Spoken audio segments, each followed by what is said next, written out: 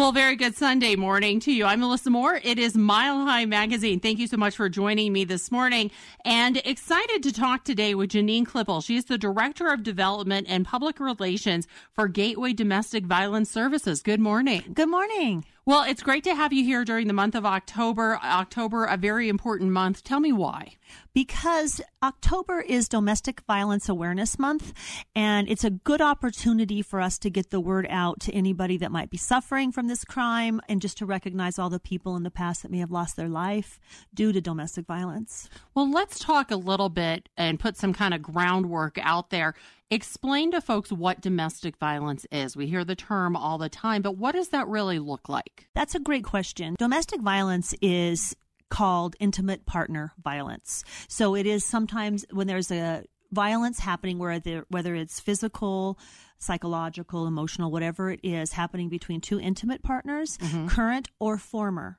Because we know that many times if a victim is trying to leave, that is actually the most dangerous time for them. Sure. And then stalking can happen. So we know that that's probably going to happen when that happens. And then we are definitely, that is past intimate partner violence, but it is domestic violence still.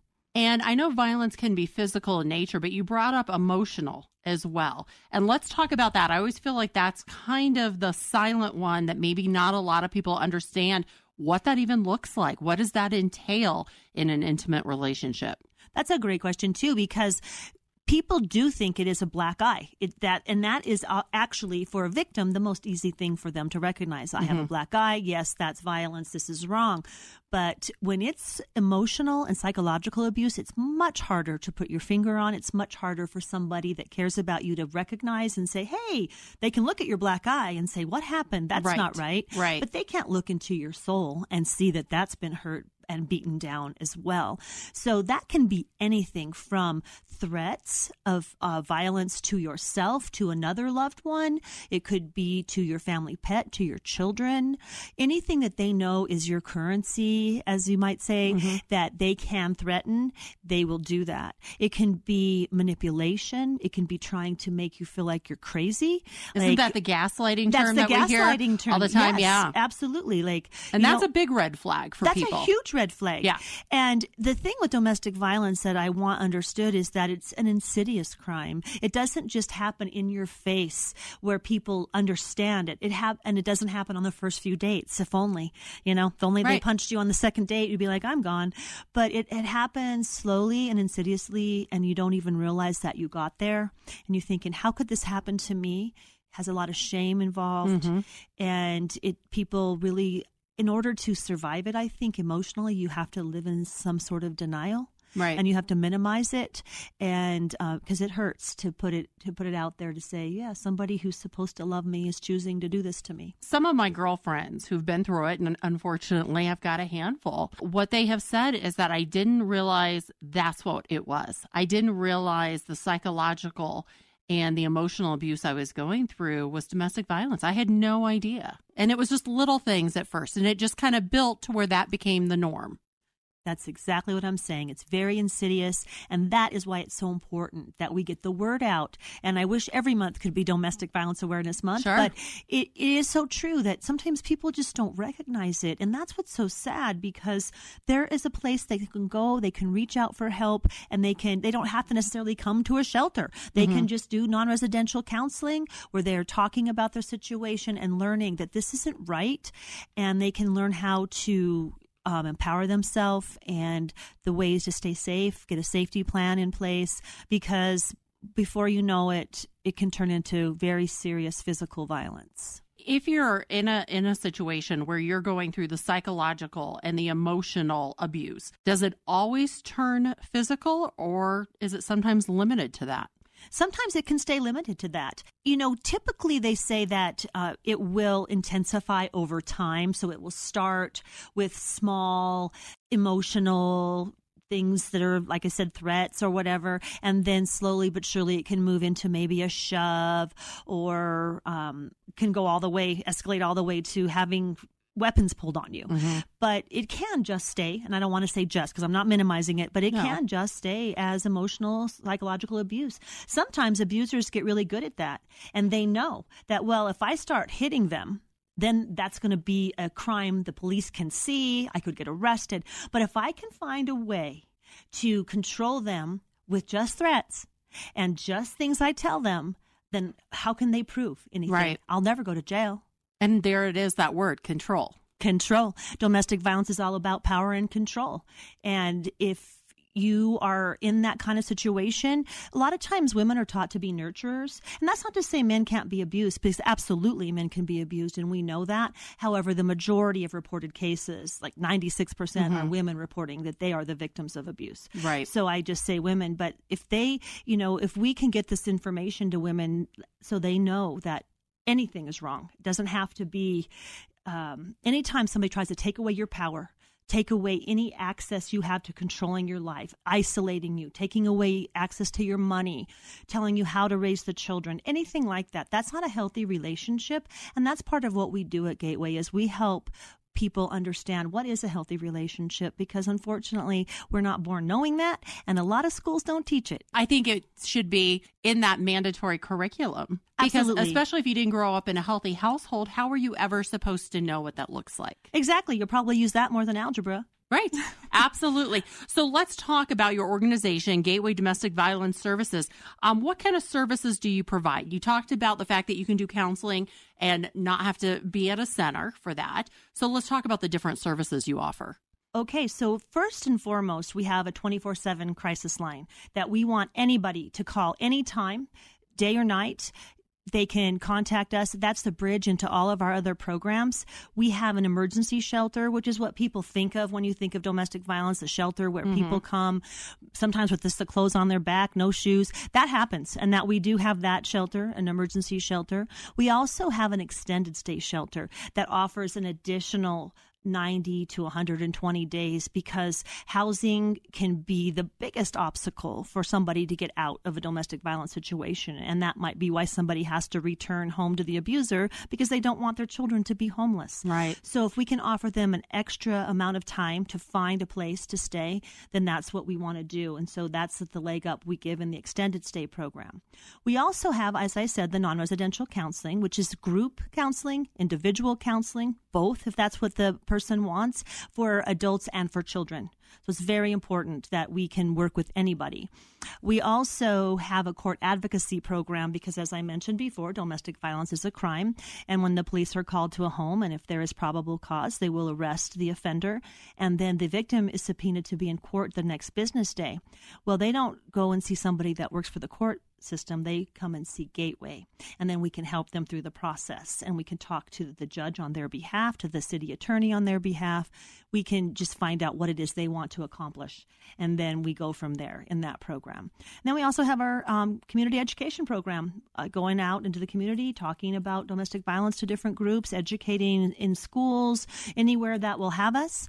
And we just really always want to just get the word out through that program. For somebody who, obviously, there's fear, there is shame, there's so many different emotions going on, but somebody who's identifying with this and says, my gosh, that is me. This is my life.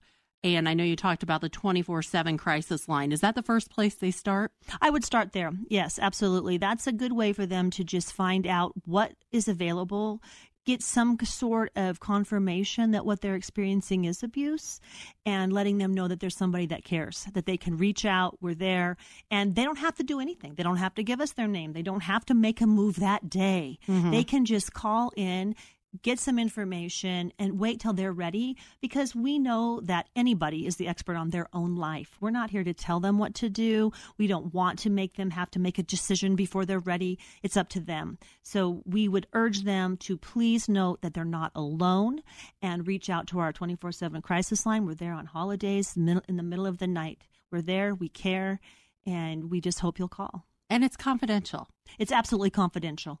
I think that's an important piece to get out there, too. It is. So don't worry. You don't, like I said, you don't have to give your name initially. You don't have to tell us anything you're uncomfortable telling us. And when you come to our services, it's confidential. We will not share your file with anybody at all without your consent. And that is a huge thing to remember. Let's give out that phone number. Absolutely. It is 303-343-1851. Again, that's 303-343-1851. And once again, that is the Gateway Domestic Violence Services Crisis Hotline, 24 hours a day, 7 days a week, absolutely confidential. And I think one of the things that you just said that is so important is maybe you're wondering, hey, this is happening to me. Does this fall under that umbrella? Is this healthy? And your people can tell you that. We can. And, most importantly, though, you're telling yourself that. Yeah. If you're having a question, that means something isn't sitting right with you. It's not how you feel you should be treated. And you're never wrong. Your gut is right. If it doesn't feel right, it probably isn't right. But please call, and we can talk it through with you so that you can really determine where you feel you're at. And sometimes people just need that confirmation of, I'm not crazy, especially if you've been gaslighted for a long time. Absolutely. Yeah, you never know. And when it's happened for years and years and years, it's hard to see the forest for the trees. Sure. And so we're there to help. We're there to help you try to figure out your situation, give you all of your options, all of the resources that are available, and then you get to make the choice of what you want to do. We'll just help you reach it. I think one of the things that I have learned talking with different people is, yes, there's the fear, there's the shame of how did I get here? But then there's also just kind of like, oh my gosh, here I am. Now what do I do? And people judge and say, well, why would you stay in that kind of a relationship? Why do people stay? That's a great question. They stay for a lot of different reasons. One of the biggest reasons is fear. They're afraid. And when you're afraid and you're being threatened, it's really hard to plan a great escape. Another reason is that a woman is at a 75% greater risk of being killed once she has left. So we have to tell them that truth on that. We can't say, oh, no, you can leave and you'll be safe. We don't know if you will. That's terrifying to hear. It's very terrifying. 75%. Yes, because at that point, the abuser has lost their power and control. And so they will many times stop at nothing to get their victim back. And so they're in quite a bit of danger. And sometimes they stay because they know the children don't want to have to change schools in the middle of the school year. Sometimes they stay because they're afraid that their pet will be abused, which we do actually allow pets to come to our shelter. Oh, so that's good to we are know. the only one in the metro area that does that. Okay. Because we know that can be a big obstacle for leaving as well. Absolutely. But sometimes it's religion, it's money issues, it's family issues. It can be so many different reasons for everybody. But the truth is that why does she stay is the absolute wrong question. We should be saying, why do they hit or threaten to resolve conflict? Right. What is he threatening her with to make her stay? And that's the question. We're just victim blaming when we say it the other way. Absolutely. She's not committing a crime by staying. He's committing a crime by abusing. Thank you for saying that. I think that is a really powerful message to get out there and one that we need to hear. Absolutely. Once again, we're talking with Janine Klippel, the Director of Development and Public Relations with Gateway Domestic Violence Services. For people who just hear your message and have a heart for helping, how can we help? That's a wonderful thing you asked. Thank you. We have so many opportunities for people to help. We are going to actually be having a volunteer training next month, bringing in a bunch of new volunteers. We can use volunteers for everything from picking up donations, answering the crisis line, going out in the community and educating people. Whatever your gift is or something you want to learn, please reach out. We can help you achieve those goals and we could use you. We also can use people to donate. We function off of public and private donations. So grants, but also the public people in the world that just want to help, and every dime added up makes a big difference. So you can reach out and donate to us, donate goods. We're coming up to the holidays and we want to make sure all of our families have a good holiday. So we always collect gift cards to make sure that the parent can go out and get exactly what they want for their child, and they can keep their dignity, being able to still shop for their child for the holidays. So please reach out. Just spread the word. If nothing else, take some of the information that we talked about today and tell somebody. Believe people when they reach out to you and say they think they're being abused. Don't judge them.